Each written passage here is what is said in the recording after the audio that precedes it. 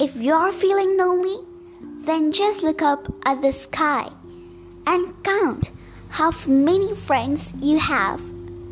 Hi everyone, it's me, Lakshmi P Rakhesh. Space. There would be no one in this whole wide world who doesn't love space. I love space to the moon and back. There's a great thing that space can teach us.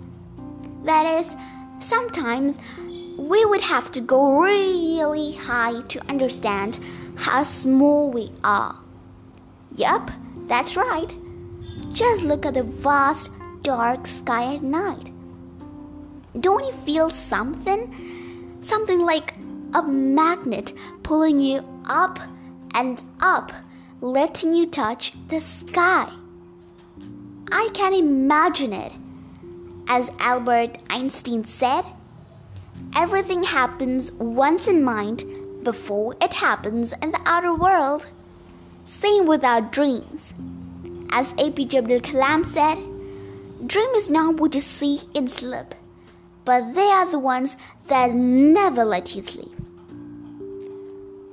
And a few days ago, a question came to my mind. Like we asked, can we reach the end of a rainbow? I have a question like that. Can't we reach the end of this universe? I want to live in every planet and want to be friends with the stars and the moons. How wonderful would it be?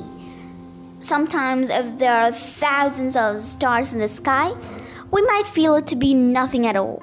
But if there's not even a single star in the sky, we feel lonely. I know it because it happened to me once. And have you ever wanted to just talk to the moon, planets, shooting stars, comets, etc.? I would love to do it, like you. How wonderful is the space? Still, there are thousands of things left behind to find, waiting to know about it and see it. I think you are excited too.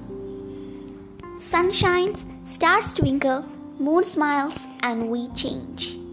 Thank you.